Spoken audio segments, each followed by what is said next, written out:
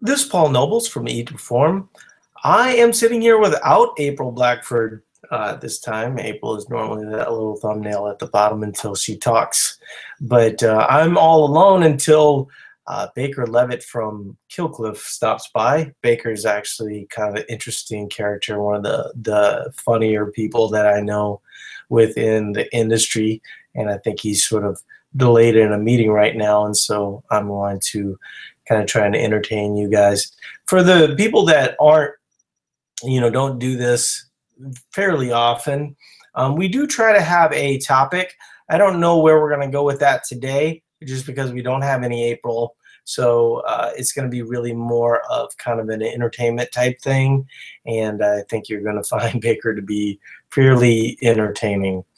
And so once he gets on, we'll get rolling. But I thought I'd start off. It was sort of interesting because we were having a discussion with one of the ladies on staff, and she was sort of disappointed with the interaction that she had with someone online. And I sort of related this story. I don't know if you guys can hear my dog barking upstairs, but this is sort of on the fly. My family normally is gone for the Monday night podcast, but tonight is not one of those nights. So when I was in my the prime of my poker playing career, one of the big things that was kind of a big thing was charity poker tournaments. And I played in a number of them. It was sort of like this, expectation, but it was also kind of fun. I'd be lying if I said that that wasn't the case. There was one that was really star-studded, and I think it was for charities related to Africa, specifically Darfur, and I believe that the host was Don Cheadle at the time, and so you had George Clooney and Matt Damon and Ben Affleck and all these guys. But actually, what was funny about that tournament was that the big guest was Charles Barkley. It seemed like most of the other guys just kind of laid low, but Charles Barkley was out and about amongst everybody. I don't know if you guys can hear, but I have a little bit of a cold that I'm still trying to get over from this weekend. So, but one of the poker tournaments that they had was here in Minnesota, and Trent Tucker, who played for the Chicago Bulls at one point, he was hosting these events. And so he would have a number of basketball players, friends of his, and one of them was Michael Jordan. And so it was really interesting signing up for this event because it cost a couple $1,000s to be in there, but the good majority of people in Minnesota don't have a couple $1,000s to play in a poker tournament. So it was actually sort of small. There was some well-known names within poker, and some of whom were very good friends of mine, and will come up in the story. And then there was a lot of basketball players. Scottie Pippen was there, Patrick Ewing was there, Charles Oakley was there, and of course Michael Jordan. Kevin Garnett was there. And so what was one of the most interesting things about the night was that nothing happened until Michael Jordan showed up. I mean, literally you had, some of the biggest, Hall of Fame basketball players. And, I remember Scottie Pippen had earphones on, he didn't want to, talk to anybody or anything like that. It was sort of funny though, because it wasn't like a bunch of people were dying to talk to Scottie Pippen either, so it was sort of like this weird thing. The poker tournament itself was very loose. It was at a horse track here in Minnesota where poker is legal. And I remember at my table was Kevin Garnett, which at that time was a Timberwolf and kind of a big deal. But none of these people played poker. They weren't very good at it, and it wasn't like, you know, like I said, if there was 6 to 8 people at every table, there was 2 to 3 well-known poker players, which I don't even really know what a well-known poker player is, but I would not have been one of the well-known poker players, even though from an online standpoint, I was probably a little bit more successful than some of the people that were playing at the time. Then you'd have, you know, 1 or 2 of these basketball players or sort of local celebrities and stuff like this. And at one point, you know, we took a break, and one of the guys that I sort of knew, I wouldn't say that he was a friend, but at that time we were friendly. I would say that if I saw him now, he wouldn't recognize me, and I probably wouldn't recognize him. But he won, I believe, the 2007 World Series of Poker. There was the big year was Chris Moneymaker. What's funny is that a lot of people attribute a lot of the success to poker to Chris Moneymaker, which is his real name, and just one of the most interesting people you will ever meet in real life. Very unassuming guy. Did not win millions upon millions of dollars, and was just sort of a normal guy that sort of lucked into the situation that he was in. And because like this just regular guy from Tennessee won the World Series of Poker, at the same time that online poker was happening, it really was one of the, you know, big factors for everything sort of blowing up. So this is right about the same time that these poker tournaments start to become kind of a big deal. So Greg Raymer, Fossil Man, was also sort of an amateur poker player. He was definitely much better than Chris Moneymaker. I played with him in France at the World Poker Tour event. He and my wife had some conversations. You know, I'd say I probably met Greg 2 or 3 times, but there wasn't, you know, a lot of you know, I don't know Greg's phone number. I don't text Greg, but, you know, when I saw him in real life, it was always nice to have a conversation with him because he was a family guy. And within poker, there wasn't a lot of people like that. So it was the break. And so I walk over to talk to Greg, say hi. And we're talking, and we sort of mosey over to what is becoming a circle. And, you know, in the middle of the circle, you know, is Michael Jordan. You know, and it was really sort of funny because it was a very alpha male kind of thing. You know, Michael Jordan, you know, like the standard stuff, you know, him smoking a cigar and things like this, and sort of holding court. And then we're all having, you know, this conversation. And so at one point, Michael Jordan looks at Greg, who's sitting right next to me, or standing right next to me, and goes, "Hey, I know you." And Greg kind of nods. He's like, "Yeah, you know, like I won the World Series of Poker this year." He's like, "Yeah, that was awesome, man." You know, and he and Greg start talking. And he said, "Where are you from, man?" You know, and says North Carolina. And Jordan's like, "I'm from North Carolina. We should play poker together." You know, and so Greg, you know, is like, "Oh my God, that would be amazing." But Greg actually had a really bad incident at the Bellagio probably a month previous to that, where he was robbed. And he actually ended up like fighting off the people. I don't remember the details of the story. This was, you know, obviously, you know, 10, 11 years ago. But he ended up fighting off the people. And it was sort of like this weird, like, why wouldn't you just give them your money and stay safe? But that's not what he chose to do. And so that was sort of one thing, but that does play a part in the story. So Jordan invites him to the game, and Greg says, you know, what do we do about the money? And Jordan says, well, typically we do cash. And Greg Raymer's like, I'm not bringing cash. You know, I had this really bad incident at the Bellagio. Is there any way we can like do something a little bit different? Because, you know, I'm really scared of being robbed. And like, Jordan smiles. And I haven't really talked, if you don't know who Charles Oakley is, okay, Charles Oakley played with Michael Jordan, played on the New York Knicks also, but he was kind of like this enforcer guy, right?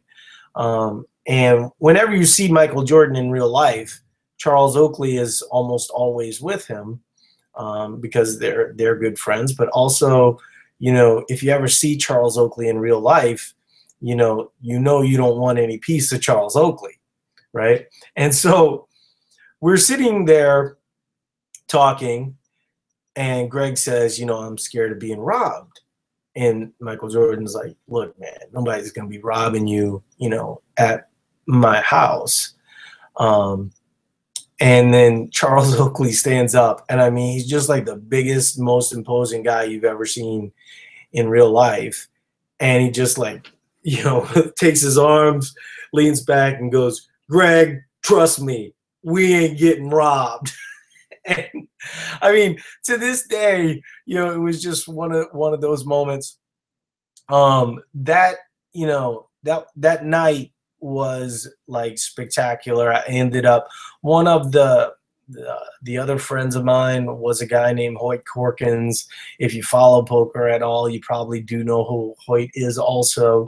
You know, we could go forever with stories like this because, you know, Hoyt got to be well known because actually 2 weeks after meeting Hoyt, we had become really good friends. I was supposed to stay with him at Foxwoods Casino, and I ended up getting sick and couldn't make it to play that event. In that event, he went on to win, and he actually there's Baker right there. I just finished my Michael Jordan story. I don't know. What are you talking about? Can you hear me? Yeah, can you hear me? Yeah. What were you talking about Jordan about? No, I was just talking to him about playing poker with Michael Jordan. How much you take from him? No, it wasn't like that. Actually, you know what? That's the funniest part about that story. Is that don't tell me Jordan took money from you. It was a charity tournament, and Michael Jordan won it. You let him win. It was not rigged. You know, it just, you know, he just kind of got the luck of the cards for that day. But so one of my friends is this guy named Hoyt Corkins. If you know poker, you might know Hoyt. But what was funny about Hoyt was that he was sort of known to gamble in spots most people wouldn't gamble. And nowadays, that's very common. At that time, it was not very common. So here's this guy, like Hoyt, as an example, cannot read.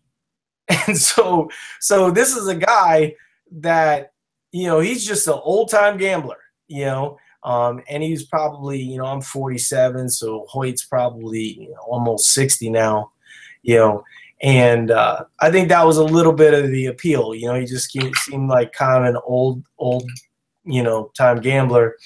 So he got it in with this other guy who was sort of also known to be a bit of a gambler. And when Hoyt showed up at the final table, I think he had something like 8 million of the chips, and the other 5 participants only had like 2 million, so it was over. But I was supposed to be going to that poker tournament with him, and the way that poker works is typically if I were, you know, in a poker tournament with Hoyt, I would typically have about 10% of his action. So it would have been worth about $200,000. But because I was sick, I didn't end up making it. But long story longer, I went out with Hoyt that night, hung out with Michael Jordan, hung out with Jimmy Jam, Kevin Garnett, one of the best nights of my life. But what was the most funny thing is I was relating it to a member of my staff who was talking about this bad interaction with they had someone online. And I was like, you got to be careful because, for that person, their interactions with you are a very big deal, and I was relating it to this was one of the best nights of my life. Michael Jordan doesn't even know it happened. You know what I mean? Right. Yeah, so it's just kind of one of those things. So I'll introduce Baker. Baker's sort of the entertainment arm of Killcliff. Is that probably an apt description? Yeah, I'm the head of the department. Yeah, so like you have how developed is your podcast idea? Because it's probably as developed as this podcast started. So, mine's not even I sat in front of a camera. Everyone's been telling me to do it. You got to do a podcast. Normally I just record stuff on my phone and put it on Facebook with no plan, nothing. And so everyone's been kind of pushing me to do it. So I said, okay. So I called my buddy who's a camera dude and went and sat in his office, and he just put me on green screen and just hit record. And I had no plan, nothing. I just started talking. I haven't promoted it. I basically just put a Vimeo link to it on my Facebook page, and it's been downloaded in, I think, 13 countries as of now. And this was just Saturday. I think I'm over 1,000 downloads, which is, the fact that there's the people in 13 countries that took the time out of their day to listen to this stupid shit that I had to say, excuse my French, but I was just kind of blown away. So it was hilarious. I'm gonna get into it a little bit, but what's the podcast gonna be called? The Panic Room with Black Baker. Okay, there we go. So, so now I want to get going right off the bat, but yeah, it is sort of humbling when you realize well, first of all, the person that normally hosts this with me is much better looking than you. And she normally has on a tank top, and people are very impressed with her traps. So I apologize if any of you guys are disappointed that Baker isn't the eye candy. Well, some people, you might be their look. No, absolutely not. No. You might be what they're going for. So hopefully this will end at a reasonable time, but both Baker and I tend to be long-winded.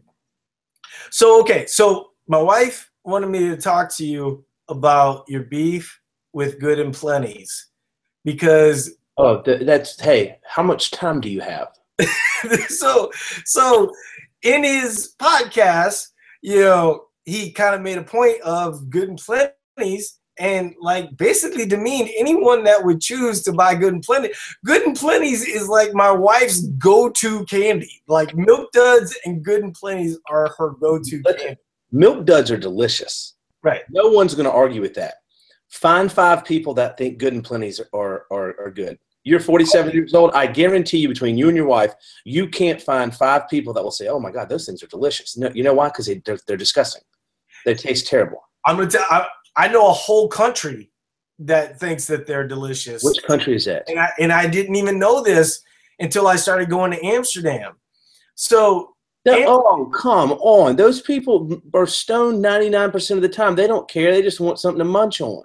Right. So I walk into this candy store after dinner, and I'm thinking, it's real close to Belgium. There's going to be lots of chocolate. Half the store was like licorice or licorice-related products. Seriously, I couldn't believe it. And I don't, maybe I just stumbled upon some weird Twilight Zone licorice type of thing, but I don't think so. They're gross. Yeah, I don't get it. I don't mind licorice. Licorice Jelly Bellies I can kind of deal with. Red licorice, Twizzlers, red licorice is good, and Twizzlers are good. Oh, come on. Black licorice is nasty. Yeah. See, this is someone that I understand the value of calories. There's a lot of calories in a Twizzler, and it's a horrible Isn't it like good for prostate health or something, or is it just the black ones? Well, if it's good for prostate health, it's probably the black ones because those are nasty, and they probably got to find some type of use for them. Like, who in the hell invented these? Oh, they're great for prostate cancer. Like, oh shit, okay, let me get some of those. Okay, that makes sense. So now, let me ask you a question. So you just like nonstop send Josh Bridges dick pics or what? Who? Josh Bridges. See, this is what I think. So, okay, for you guys that don't know, okay, so Baker works with a lot of high-level CrossFit Games athletes. I have never sent Josh Bridges a dick pic in my life. See, I think that would be the funniest thing ever, right? No, it seems like a wheelhouse thing for you. No. There's a lot of people that send like dick pics or like pics when they go to the bathroom. That's not me. No, I don't do that. Like, I'm creative. That's not creative. Do you ever listen to like the Mark Bell Powercast? Do you know what I'm talking about? Yeah. Mark Bell is Chris Bell's brother. Chris Bell did Bigger, Stronger, Faster, and what's that other documentary about kids? Super Kids? Yeah. There was one of them that was really good. Yeah, Stronger, Faster, Healthier about sports. Yeah, that was really good. Yeah. And Mark Bell is I've met him a couple times. I don't think he'd know who I was, but his like really close friend Jesse Burdick is a very good friend of mine. So Jesse Burdick and Katie Hogan, they're engaged. Yeah. So, but Mark Bell's funny as hell, and he's big, dude. He's taller than you think. He's like over 6. Oh yeah. Like when you at the CrossFit Games, I mean, it doesn't look like, And what's funny is that there's Mark Bell. Okay, so there's you, and you're not like a little dude, right? And then Mark Bell is like tiny dude compared to him, man. Yeah, Mark Bell's like gigantic, and then there's like these strongman guys who are just like unreal, like they're Andre the Giant type people, Right. But yeah, no. So what Baker communicates a lot, especially on the entertainment side of Kill Cliff. I just remember like the Matt Frazier one where he was doing the gun thing a little bit. You would have probably coordinated a little bit of that stuff, right? For the AR he was shooting? Yeah. Yeah, I gave him that gun. Yeah, so yeah. So that's an AR from Two Vets Arms, Dean Brantley and Amber Brantley in Oklahoma, really good friends of mine. I'll actually be with them tomorrow at SHOT Show in Vegas. We gave that assault rifle to Matt Frazier. But yeah, as far as like coordinating with athletes and stuff, I just kind of hear, hey, we need to get them promoting this, we need to group not. Andy Stump now manages all of our athlete relations. Yeah. And I just kind of help with like my energy is contagious. I get excited about something. It's easy for me to get other people excited. Sometimes it's warranted, sometimes it's not, Not every idea is a great idea, but yeah, that's kind of what I do, which is just kind of the hype machine, I guess you could say. Yeah, no, you're similar to your energy is similar to mine, where it's like you have a good idea, and you're going to do whatever it takes to see that idea happen. Whatever it takes to convince everyone else it's a good idea. Yeah, and that role is really important in most organizations because what happens in a lot of businesses is you just get in kind of the daily doldrums, and you sort of need a hype person. Like we have a meal planning group, and one of the gals in the meal planning group, Stephanie Thibodeau, I keep telling her, I was like you have to think of us as like a hip hop group, and like you're the person that's on the mic going, get your hands up, so that's like your role at Kill Cliff, I think. Yeah, I would say that. Yeah, I don't like that analogy, but it's pretty darn accurate. I don't want to see myself as doing that, but yeah, that's basically what it is in a nutshell. You just got to keep it exciting. You got to keep it fresh, and you got to keep it new. And like if you just sit around and do the same stuff over and over, or it just gets stagnant, and you just when your job becomes your when your passion becomes your job, it's no longer your passion. It's then your job. And what you have to do is there's a fine balance between passion and job, and you got to find that and then work the hell out of it, and like got to get up early, got to go to bed late, always thinking of something, always trying to push the envelope. Or, the thing that I don't like is like piggybacking off of others' creativity. Like I tend to, at Coke Cliff, we tend to kind of like to focus on our own stuff and come up with our own ideas as opposed to like focusing on what other people do. Like anything you see in print is already old news. It's already done. It's already been played out. You just got to stay in front of the curve. So like our Navy SEAL Foundation, the 2 challenges we did, the Navy SEAL Foundation Bow Challenge, hugely successful. And then over Christmas, we did the 12 days, the Coke Cliff Navy SEAL Foundation, 12 days of Christmas bicep challenge. So every day you got to do 12 curls. Everybody likes to do curls. It doesn't matter, and anyone can do it, and it's just something fun to do, and we raised $11,400 for the SEAL Foundation doing that, which is cool. So we've got one coming up in February. I won't tell you what that is yet, but we will be releasing that sooner rather than probably the ECC. We'll get that one hopping, Yeah, you guys are the primary sponsor there, right? You were the primary sponsor for Granite. Well, we're the first for-profit company the Navy SEAL Foundation has ever partnered with. So we are a partner of the Navy SEAL Foundation. And if I'm not mistaken, I don't know the exact number, we donated just over, I think, $200,000 in cash to the SEAL Foundation this year. Cool. So, yeah, it's kind of interesting. I don't know what your thoughts are, because you guys have some relationships within the organization to Navy SEALs. One of the books that I just sort of stumbled upon recently was Living with a Navy SEAL. And I know you have like what I think I saw that title the other day. Where did that come from? What was that? Well, there was a it's a guy. The guy is basically one of the guys, the founding members of Marquis Jets, and his wife owns Spanx. I think her name's Sarah Blakely. Oh, they're hurting for money. Let me tell you that right now. Yeah, I think like her and Oprah are like the 2 females that are like from $0 to $1 billion. Yeah, it's one of those ideas. It's like, why didn't I think of that? Yeah. Well, and then as he describes it in the book, you feel like even stupider, right, for not thinking of it. But basically, in this book, and it was sort of funny because I'm training for an event this weekend, and I was really having trouble getting in my volume. And so, you sometimes stumble upon this stuff right at the moment that you need it. And one of the things that he talks about is they would just like drop and give them 20, right? Like throughout the day. Right. And so I started doing that with push-ups and pull-ups and, all these different types of things, sort of trying to get in some volume, because obviously this is like a big time for Eat to Perform.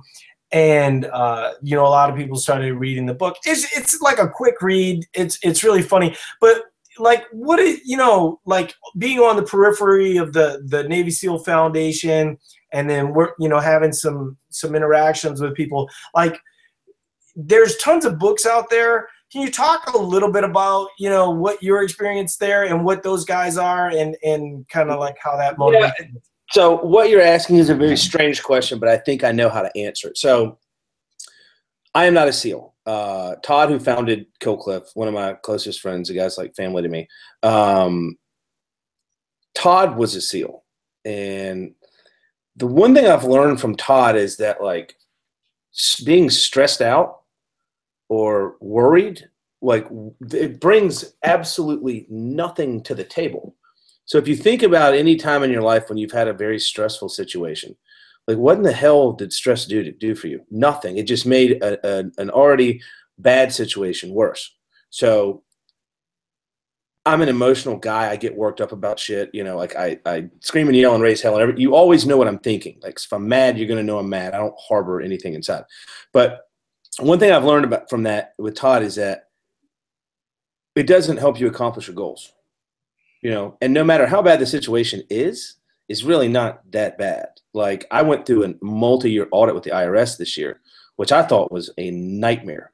And I was like, God, this sucks. When is this going to be done? How am I going to get through with this? How am I going to balance, work and all that good stuff with, dealing with all this stuff with the IRS and the accounting, and whatnot. And that was wrapped up back in October, and it's like a distant memory, So I think I look back, and it's like the times that I was stressed about that, it's like, that didn't help me. I was stressed. That's dumb. And the main thing that Todd has taught me is that two more things. You can accomplish anything you can think of. Like Ford, Henry Ford wanted an 8-cylinder car or something like that. And they're like, it can't be done. He's like, yeah, it can. Easily. We can do this. And he got with his engineers, and they're like, it can't be done. He's like, yes, it can. You can do it. And if you believe in yourself and you have people that believe in you, you can do anything in the world. And then he also taught me a lot about no matter how much you think you've given, you can always give a little bit more, like, I don't think I can walk another step. Dude, you can always walk another step. Give me 5 more steps. You quit in 5 steps. You got it. 5 more steps.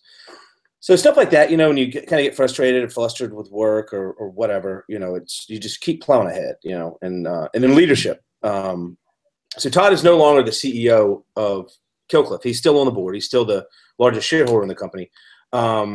And just how important leadership is to the morale of a company and the different types of leadership. So now Chris Irwin, so Todd was a SEAL I think he went through BUD/S in 91 or 92. He's like 43. He got out in 98, and so Todd was active duty for 4 years. He was in the reserve for 3, I think.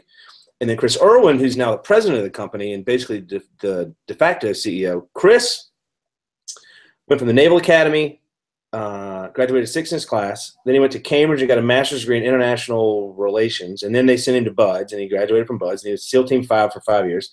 And then he went through the Green course, and he was at SEAL Team 6 for 8 years as like a team leader. So very, very different paths, very, very different Navy SEAL careers. One was a SEAL during peacetime when all they did was exercise for a living, and the other one was a SEAL during the war on terror. So very, very different experiences. But at the end of the day, different leadership styles, and I tend to respond better to like crazy mavericks. I don't like plans. I hate plans. Chris seems like more of a plan guy. A what? Chris seems like more of a plan guy. Oh, good God, yes. Loves a plan. Loves structure. Loves chain of command. Loves extreme organization. Todd's mindset is, let's just put this parachute on. We're going to jump out of this plane, and we'll figure out how it works on the way down. I believe in you. You're like, all right, let's do this. Yeah, Chris is, I haven't had tons of interaction with him, but he does have kind of like that quiet confidence. Yeah, it's interesting. Both. I've learned a lot from both of them. A ton from both of them. Both have very different leadership qualities, and no one's perfect. And that's one thing that I've learned is that there's no such thing as like the perfect leader or the perfect boss or the perfect coworker. No, everyone makes mistakes. Everyone has highs and lows, and everybody has good days and bad days. And you just basically want to look back when it's all said and done and know that you did it right and you made the right decisions. Yeah. So and know that you're going to stumble along the way at times. You're going to have errors and mistakes, and you're going to screw shit up, which I do all the time. But one thing about me is I've been very good at getting myself in and out of trouble with my mouth. I've done it a lot. So yeah, can I speak to you a little bit? We're getting some feedback. I don't know if that's if there's anything that I can do in that regard or not. Too close to the speaker? Maybe. Okay. Yeah, that could have been. I tend to yell into speakers. Yeah. So we'll see. We'll see how this plays out. Okay. But yeah, no, I was watching a movie this weekend, Desert Runners, and it's basically about these ultra marathoners that run 250 Ks in the desert. But no, like the whole thing was to do like the Grand Slam of all these different deserts. So one was Gobi, one was Sahara, Yes. One was Antarctica, and then I can't remember the fourth, but it was obviously insane. But through all these things that these folks go from, but getting back to the Navy SEAL book, what was interesting about the Navy SEAL book is that, you know, Sarah and Jesse, the guy that was like the author of the book, you know, they live this very complicated life because, you know, they run, you know, multi, you know, billion-dollar companies and stuff like this. Right. This SEAL guy shows up with a backpack and leaves with a backpack.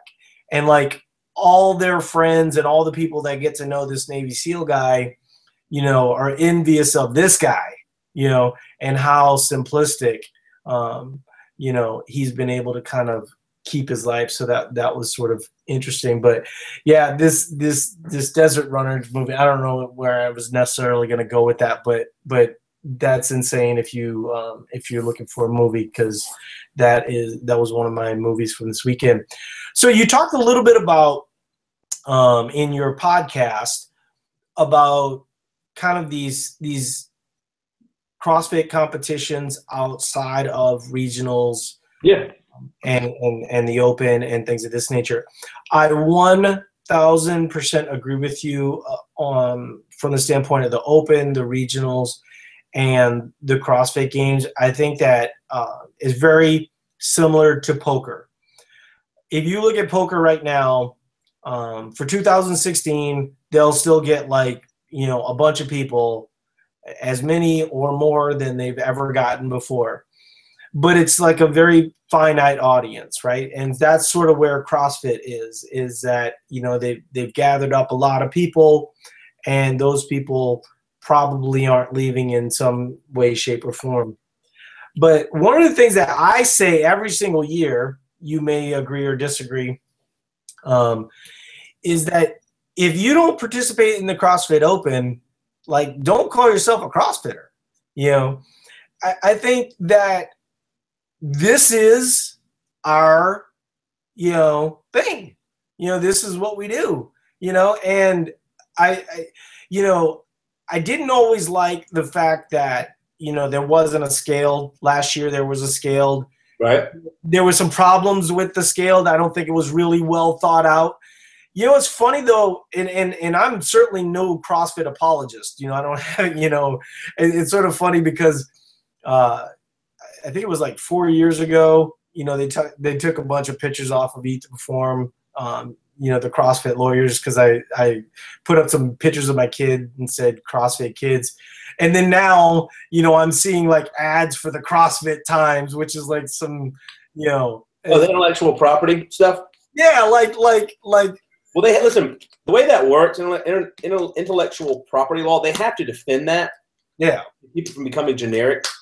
So, like, they can't obviously stop every single violation, but what they can do is go after the biggest, not violators, but the biggest platforms that have violations. So if I were you, my whole thing was always try to find that silver lining.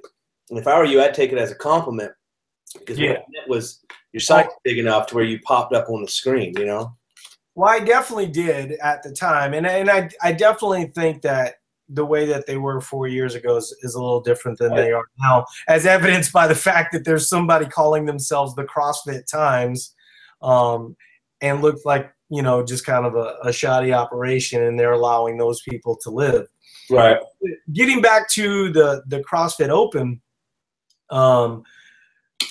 one of the things that CrossFit doesn't get a lot of credit for is the fact that they actually do sort of listen to the criticism. They listen. They're always wanting. They get better every single year. And what people need to understand is that if something pops up in the middle of the Open, that, let's say there was a loophole or something happened where they're like, dang, we shouldn't have done it that way. People want instant gratification. Like, they want them to go in and change everything. Stop the Open, start it over. You know, like, there's people that just flip out about that stuff. When in fact, it's like, you know, okay, it's not perfect. Football's been around since the 1800s. Okay. I have never seen a football game where there were not blown calls. And that's what people have to understand. CrossFit, the sport of CrossFit is very, very new. It's only, 8 years old now? Modern CrossFit is 2010? So it's evolving. They're doing the best they can. And, you can't expect things to be fixed overnight. And people just need to be patient, Right. So going further, what I was, because we'll see where we sort of meet on this one, but when they didn't have a scaled, I thought it was kind of like, okay, I'm going to be doing these workouts, because I remember doing the workouts myself. Some of the skills I didn't have. Right. So it ended up being kind of like a waste of a workout. This was 5 years ago, right? Uh-huh. And then now, of course, there's the scaled. Last year, I think there were some people, early on there was pull-ups, and if you didn't have pull-ups, like basically you couldn't work out. So my guess is they'll figure those things out. But when you look at being part of a sport, and you call yourself a power lifter, right? You should do a powerlifting competition. If you call yourself a CrossFitter, you should participate in the CrossFit Open. And I think until you do that, you're not all in. I think in some ways, I think that's one of the things that people allow themselves to, just kind of put their toe in, and I'm saying don't pretend. Just go all in. If you come in last, everybody's going to cheer you on no matter what, right? I agree with that. Yeah. And so, like, these other competitions that are sort of out there, I do agree with you. I wish there was someone, I think, we could probably say Granite Games, ECC, Wadapalooza. Rush. Yeah, Crush Games. There's probably, I'd say, 6 to 10 that I'd really like to see almost become like a circuit, and where they could get some level of sponsorship. Because right now, the Proving Grounds guys out in San Diego do a really good job, but their goal is different than all the other the big marquee events. Like they do their comps for your regular Joes. Like they don't want to bring in all these marquee athletes. And I think one of the biggest problems that I have is that everybody wants to make the ECC, or everybody wants to have an event like the Granite Games. And you talk to these people on the phone like, oh, man, we're going to blow this thing up. We're going to do this, we're going to do that. And it's like, one, you don't know how to do that. Two, you have no idea what you're talking about. Like walking around saying, oh, I already got the domain name for the West Coast Championship. Like, what does that mean? Like, you don't have the ability to create what been created, And that's what really frustrates me. Like everybody, they see the end goal, which is all the notoriety for the event. What they don't see is the amount of work that goes into it. And that's one of those things that I want to have just an auto respond button on my phone that just says, shut up. I want to do that, but that probably wouldn't be very nice. No, that wouldn't be nice. The dick pics to CrossFit Games athletes would actually be a lot better. I never did finish my point about Mark Bell. His whole show is about pooping. I can't even listen to it anymore because it's like nonstop poop talk. Well, he probably takes in a couple 100 grams of protein a day. Yeah, I would imagine. Well, he was also like super low carb. I think he's sort of changed a little bit now.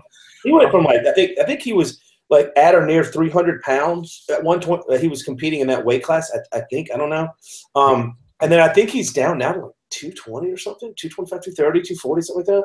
I think when I saw him at the CrossFit Games, he was like 245, something like that. He's still a big dude, yeah. Real big. For those that don't know, he used to be a wrestler, like in the WWE and that kind of stuff. No, that's his brother. No, Mark was definitely a wrestler. He talks about it a lot on the show. Really? Yeah. I mean, I don't think he was like a big deal in it, Right. But like he had Stone Cold Steve Austin on the show because they were friends from the wrestling days. But yeah, I mean, it'd be interesting. It's sort of funny that you were talking about the Proving Grounds because I'm actually a big guy for that. And not that anyone at CrossFit wants to hear what I have to say, but I feel like that's more of the direction that needs to be gone, because I think that getting kind of the ground level troops excited, and feeling a part of something. I think, you and I go to CrossFit Games every year, and you go there and you're like, oh my goodness, this isn't even close to what I do, right? I think what you're getting at, like, so when they shrunk the regions up, so they went from, what was it, 10 to 6 or something like that, 12 to 6 or whatever.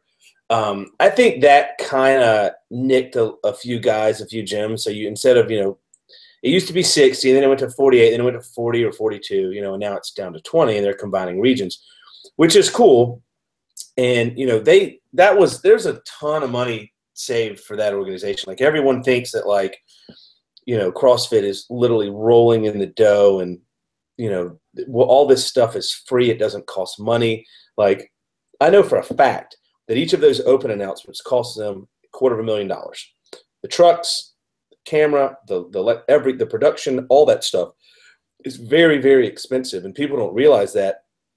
And putting on, and just from Rogue alone, how much money Rogue would lose a year on the regionals, in the games, is 7 figures. Well, I remember when, like,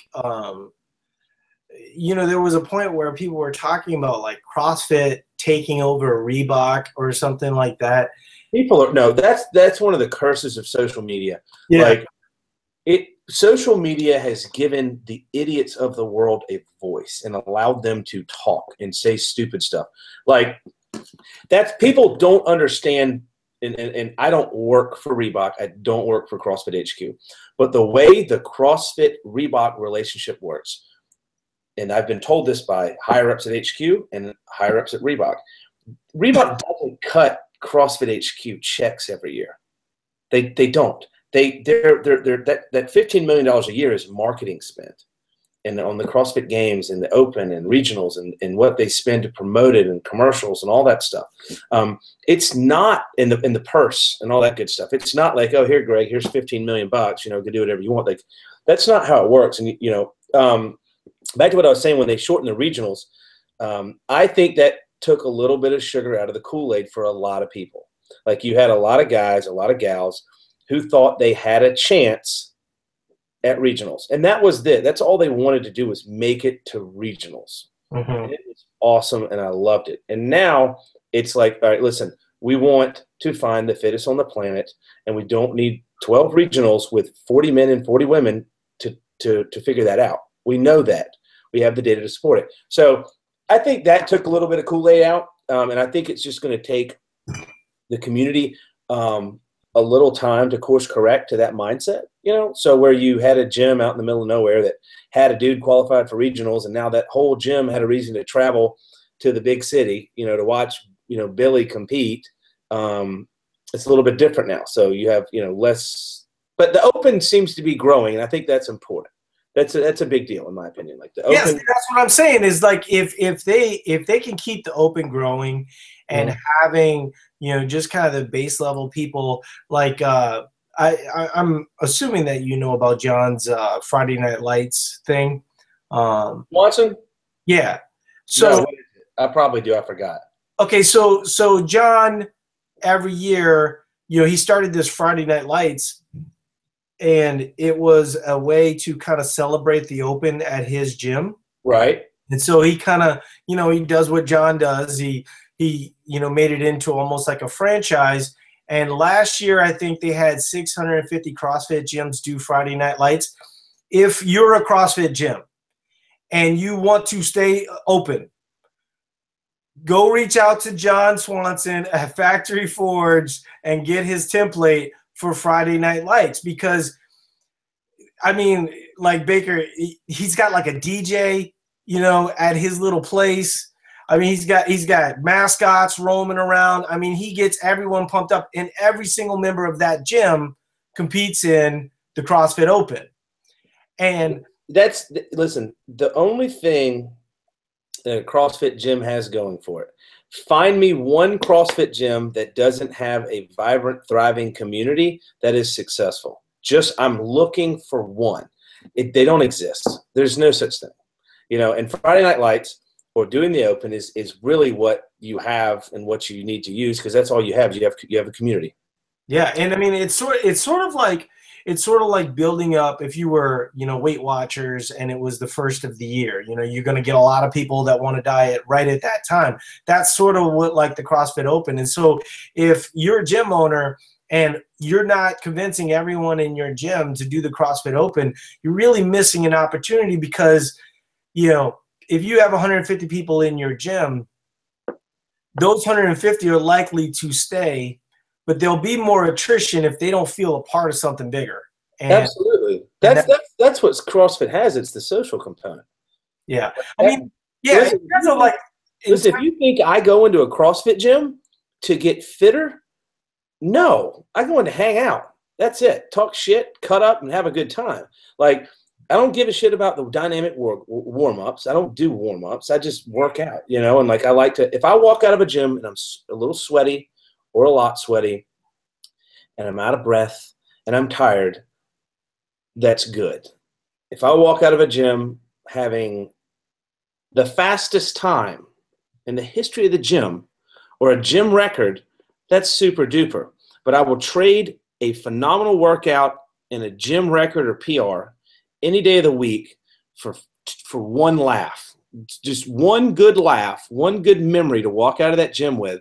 That's all that matters. And as a gym owner, that's what gym owners should focus on, is their members. And, you know, I talk about social media a lot to gym owners all the time. And I like to give them an example. So I graduated from high school in 1994. All right, I played 3 sports in high school. I played 2 in college, not very well. But what I remember, you know, high school football in the South. I'm from Georgia originally. I live in Seattle now. Can I interrupt you? I don't know if you can see, but there's Georgia. There's Champ Bailey in the background. Skylar Green. That was the national championship year for LSU. I don't know if you know that I'm from Louisiana originally. You sound it. That's where that accent's from. So we'll talk about that in a few minutes. So what I remember in high school, if I scored a touchdown, if I got an interception, if I ran a kickoff back or a punt back when I was 175 pounds, now I'm 225. When I was a little speedster, my name got in the paper. And let me tell you what, buddy, Saturday mornings, that's the first thing you did when you got up out of bed, was you went and grabbed the Savannah Morning News and you looked in the sports section to see if you got your name in it. And then you got the Georgia Guardian or whatever that newspaper was, to see if your picture was in there. And that's what you did. And it was the greatest, most wonderful, amazing feeling to see your name in the paper. And we talk about it in practice. Picks, you know, get your name in the paper this week. So that's what CrossFit gym owners can do, is they take this right here, their phone, and they create an Instagram account. If you're a CrossFit gym owner that doesn't have an Instagram account, you're dumb. You're stupid.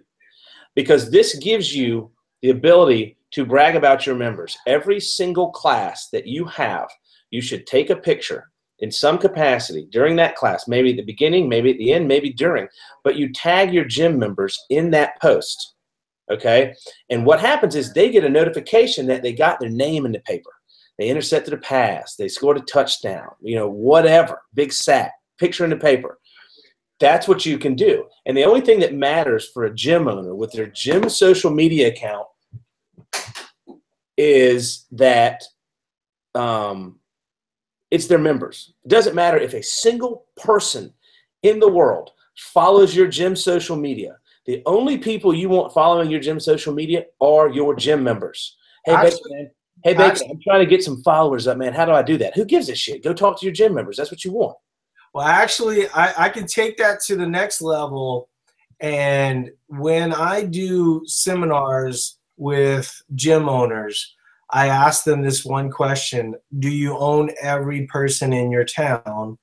And they will often say, I don't even know what you're talking about. I said, well, if you live in Poughkeepsie, New York, and I don't know how many people live in Poughkeepsie, New York, but let's say that there's 15,000 people. I have no clue how to spell that, by the way. Yeah, no, nor do I. But it would cost you somewhere in the neighborhood of about 350 people to own every single person on Facebook in Poughkeepsie, New York. Then what you do is similar to what you just said. Even though your gym members, you want to celebrate your gym members. I agree with what you're saying in terms of Instagram and Facebook. But you also want to be able to put out information. A lot of gym owners don't think about this, the information that they tell members on a daily basis that actually regular folks would like to hear as well. And so if they have 5 foods that they go to at a local grocery store, put an article about that. There might be a lady that reads that in Poughkeepsie, New York, and then when she thinks about joining a gym, she goes, hey, that guy with those articles, I read those articles. My son was in the paper, and they put his highlight video on that gym. Like, there's probably members in your gym that would do that for you. Yeah. And you're not taking advantage of that type of stuff. And so I think that that takes what you're saying to the next level. But I think that, you know, I mean, let's be honest, the good majority of gym owners, you know, they're sort of struggling with the success model. You know, there's a lot of, you know, there's the people that are doing really, really well. And then there's a lot of people that are kind of wondering if they're going to have to go back to accounting, you know. In the absence of business sense or experience, do the little things, do the free things better than anyone. Every time a gym member walks in your gym, they need to be checking in on Facebook to your gym, because that tells everyone in their network what they're doing. Sally Smith just checked in to CrossFit Poughkeepsie, and everybody in Sally's space knows about that gym. And there should never be a moment in time when a person engages your business on social media. They make a comment, that comment should be liked. Very, very simple. You know why? Because when they make a comment and then you engage them and you like that comment on the phone, or you respond back, they get a notification on their phone that CrossFit Poughkeepsie just responded. And I hope that CrossFit Poughkeepsie is a great gym, because right, we're like throwing them under the bus. No, yeah, no. I'm pretty sure CrossFit Poughkeepsie is I think it's Joe Asenko's account, and I think it's actually a decent gym, if I'm not mistaken.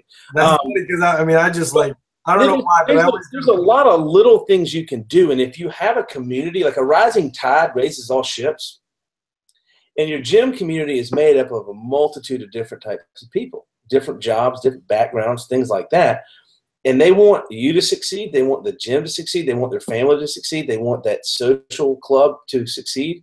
So don't hesitate to reach out for help and say, hey, guys, here's kind of what I want to do. Here, I have 24 hours in a day. Here's my schedule. Can anyone help me with this? Because this is a beautiful part about it. Everybody in the CrossFit space wants to be a part of the community. Not everybody's an athlete. Not everybody's going to make it to regionals. Not everybody's going to do the games. But a lot of people want to volunteer. They want to judge. You know, and for those people that can't judge or don't want to judge, there's something for everybody. You just got to let them know that the opportunities are there and that you welcome their help. Like, listen, I'm the first guy in the world. If I need help with something, I will ask, like, immediately. I'm not stubborn. I'm not bullheaded when it comes to what I'm good at and what I'm bad at. I don't believe in working on weaknesses. I think it's a waste of time. I think it's absurd. Like, I want to be the best at 3 things in the world. Like, I want to be the greatest in the world at 3 things. I don't give a shit about being good at 3 things and then, like, was really terrible at 7 things and now is just sort of kind of terrible. I think that's like your first. Doesn't do anything for me. Huh? Your first 3 years of CrossFit, like, you should probably work on all that other type of stuff. Oh, yeah, absolutely. Once you start to get, you know, you got to kind of know where your wheelhouse is. Yeah. And just kind of go from there. Yeah, it's sort of funny what you were saying about the likes and things of this nature, because that's one of the, within the Eat to Perform community, you know, people will say, how do you have time to respond to all these posts? And I mean, people look at it as if, like, this isn't my dream come true. You have to do it. You got to find time. You got to find a way. It's just that simple. But if it's a struggle for you, and you don't want to do it, you're in the wrong job. You know, like, there's someone in your organization that will help you. You know, like, yeah, you got to find a way. That's what I tell people. You know, it's like, hey, what do? I got to do this. I can't do this. It's like, dude, find a way. There's somebody that wants to be that person. There is something that you should probably share with people. This is one of the greatest things Todd, who founded Kill Cliff, is a former SEAL, ever shared with me. And it is titled A Message to Garcia. And it had to do with the Bay of Pigs invasion. And there was a guy, the CIA, that had to get a letter to Garcia, had to get a letter to this certain rebel guy. And like the dude didn't speak Spanish, didn't know what the hell he was doing. He was going to get dropped off on a beach somewhere, parachute in or whatever. And the whole invasion hinged around his success. And they were like, he was like, what do I do? And they were like, you take this letter and you get it to Garcia. We're depending on you. How do I do it? Find a way. You're either going to find a way or you're going to find an excuse. There's no other way. I mean, you either try and fail, which is okay. You don't do anything and you still fail. And then you look like a double idiot because, yeah, you didn't even try, yet you still failed. At least put in the effort, you know. But, yeah, Letter to Garcia, dude. It's absolutely awesome. It's very inspiring. It's the best thing Todd's ever said to me. He said a lot of great stuff to me, but that was one of the best things. So just so you know, your whole spiel about Good and Plenty set off a whole bunch of people, and they're all saying that there's way more than 5 people that like Good and Plenty. So you might be wrong on that one. We have found a lot of dishonest people in this thing. Listen, people. It's possible. Listen, people. No. Okay, so here's my question. So give me one name. I can't even see these people. Where are these people? They exist. Can I see people talking? No, I can't. I can't mess with their anonymity, man. You know. Oh, okay. Yeah. Chat thing here. There is no chat through the. I actually have like a webinar module. Whatever. Yeah. So okay. So around this time of year, I guess I'll admit to this. It's funny. I really wanted to talk to you more about like the guns thing because like I'm not anti-gun. I'm not pro-gun. Anything at all. We'll have that conversation. We can chat about guns. I'll sum it up for you real quick. Yeah. Let me put it in perspective. All right. This Kimber 45 sitting on my table. Kimber Mountain Ascent in 280. This is my duck hunting shotgun. Of those 3 guns, I've only shot the shotgun. I've never fired the pistol. I've never shot the rifle. They just happen to be there. I have relationships with that company, Kimber.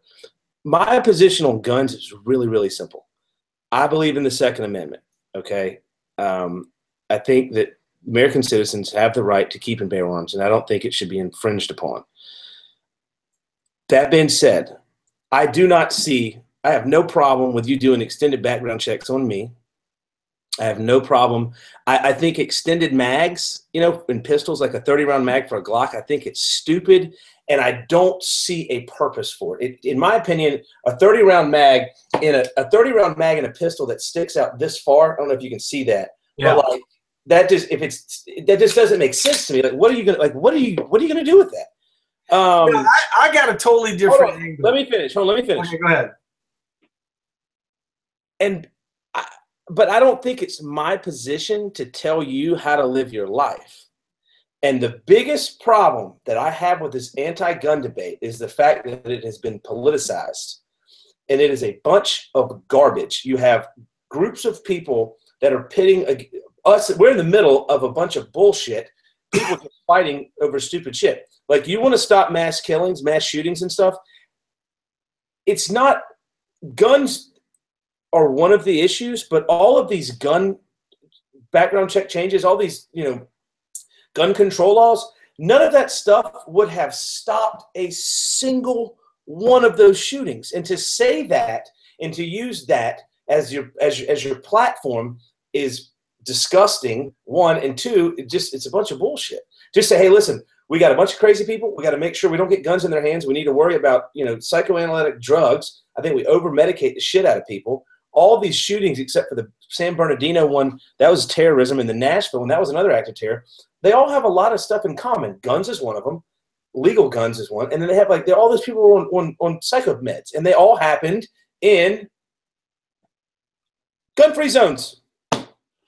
So like you went the whole serious bit on it. My thing was, I grew up not around guns at all. I didn't know anybody that owned a gun. And the reason I showed you those guns, they're no big deal to me. Like a gun is no big deal to me. Like I own probably 30 of them. I don't care. Right. Yeah. So I never saw a gun, never was around a gun. I moved to Minnesota. Now I'm from Louisiana, so there's a fair amount of hunting, and I remember that my uncle, some of the best. Yeah, my uncle was a hunter. But in Minnesota hunting, I'm just around a lot more hunters. My wife's family are hunters. In their living room, they had guns all up and down the wall, right? Right. They weren't locked or anything like that. And it was like the most amazing thing to me. I'd never seen anything like that before. It was totally new to me. But what was funny about it was that my brother-in-laws, they would go deer hunting every single year. I didn't go, just wasn't my thing. But I had like this habit of hitting deer in Minnesota. You know, like deer are everywhere. So I've hit more deer than my brother-in-laws have shot. Now I can say that on our podcast because I know my brother-in-laws are never going to listen to this. But so that's my gun story. So I was just kind of keeping it fun. I mean, like I don't have a problem with background checks and extended background checks, and I don't think that people should be able to sell guns to one another without making sure the person receiving the gun is legally authorized to own a gun, et cetera, et cetera. I don't have a problem with that, but it's not my job to tell you what you can and can't do as a person.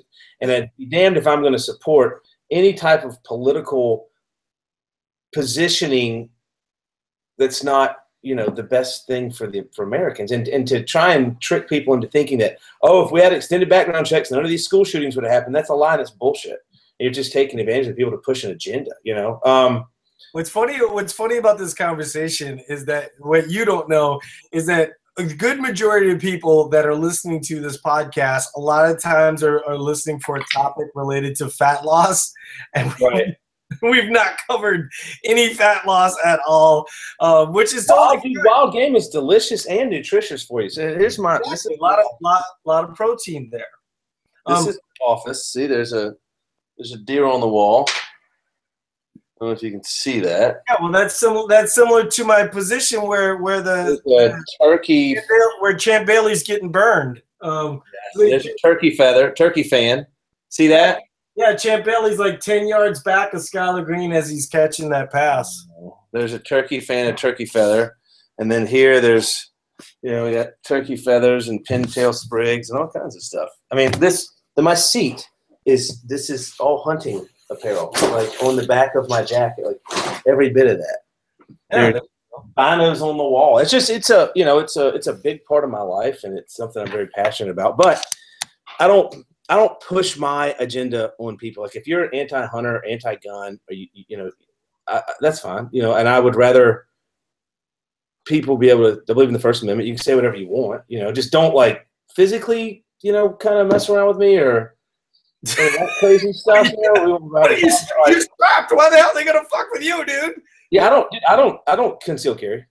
I use my mouth. I get in and out of trouble with my mouth. I carry a little tiny pocket knife in my car. I don't even know what strapped means. I just listen to too much hip hop. Carrying a gun, but Okay, so before we leave, I want to know your opinion on those sweethearts, the candies that are only available around Valentine's Day. Have you seen the second episode of my show? No. You swear to God, have I told you that? Because that's what I do. That's the one I evaluate on the second episode.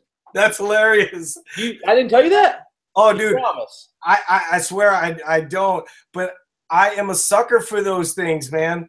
Like if I go into you know what your problem is? You've never had good candy. That's what I'm going to text you a pic right now of.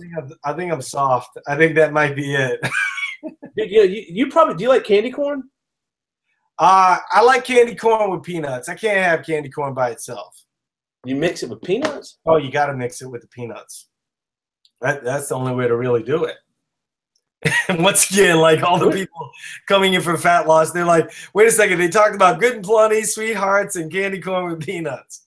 Hey, listen, you never need another Good and Plenty better person for it. But anyway, so the podcast is it's not like on iTunes or anything yet. I've just done one episode. I put it on Vimeo. It's on my Facebook page. It's The Panic Room with Black Baker. Find it on Vimeo. I'll do episode 2 we've recorded. That one's really good. That'll go out the week after the ECC when Mather gets back from Mexico. We'll put that up, and you know. So tell us, were you pro Sweethearts or were you anti Sweethearts? It's the biggest waste of time candy in the world. Like how it's air dust. You're killing me here, man. 10 at one time, and then you tell me what you think of them. No chaser. 10. They're called signature hearts. I think that's what they're called. Conversation hearts. That's the name of them. Yeah, conversation hearts. They're awful. I found one that said the word titty on it. I think you're getting yours from the wrong store, brother. I think that's the problem. Hugs and kisses and conversation hearts. I'm not kidding, man. I just texted you the photo. Yeah, all you gotta do is send a couple though. I mean, are you married? No, Kelsey, come here real quick. Yeah. Oh, please, babe, come on. It's Paul Nobles. He's famous and shit. No, come on, babe, please. But I'm telling you, if you bring Kelsey a couple of those conversation hearts, you know, sweetie, I thought of you throughout the day. Here you go. It would seem kind of personal. Am I wrong there? What do you think of conversation hearts? The candy, the little Valentine candy. Sweethearts? Yeah. I wouldn't go out of my way to buy them, but if they're in front of me, I'd eat the whole jar. What about Good and Plenty? No. They're gross. Yeah, not a. But I agree on the goodness. This is the first thing she's ever agreed. Oh, Mike and Ike's are the jam. Yeah. She's ever agreed with me on. No, but those Sweethearts, you're absolutely right. You wouldn't go out of the way, but then once you have them, like, you just cannot stop. I mean, it's just like mainline. I'm the most compulsive person in this conversation, and I can stop. I'll eat one and spit it out, and that's it. Oh my goodness! No, I don't believe that. I'm gonna test that for you. I'll let you know. No way. All right, see you guys later. It was a great podcast. We'll have to do it again sometime, and we'll have to try to be a little funnier next time. I think. Are you coming to the ECC? I am not. I'm competing at the Greensboro competition. Give them hell, brother. All righty, man. Great. Thanks for doing this. Yes, sir. Have a good one.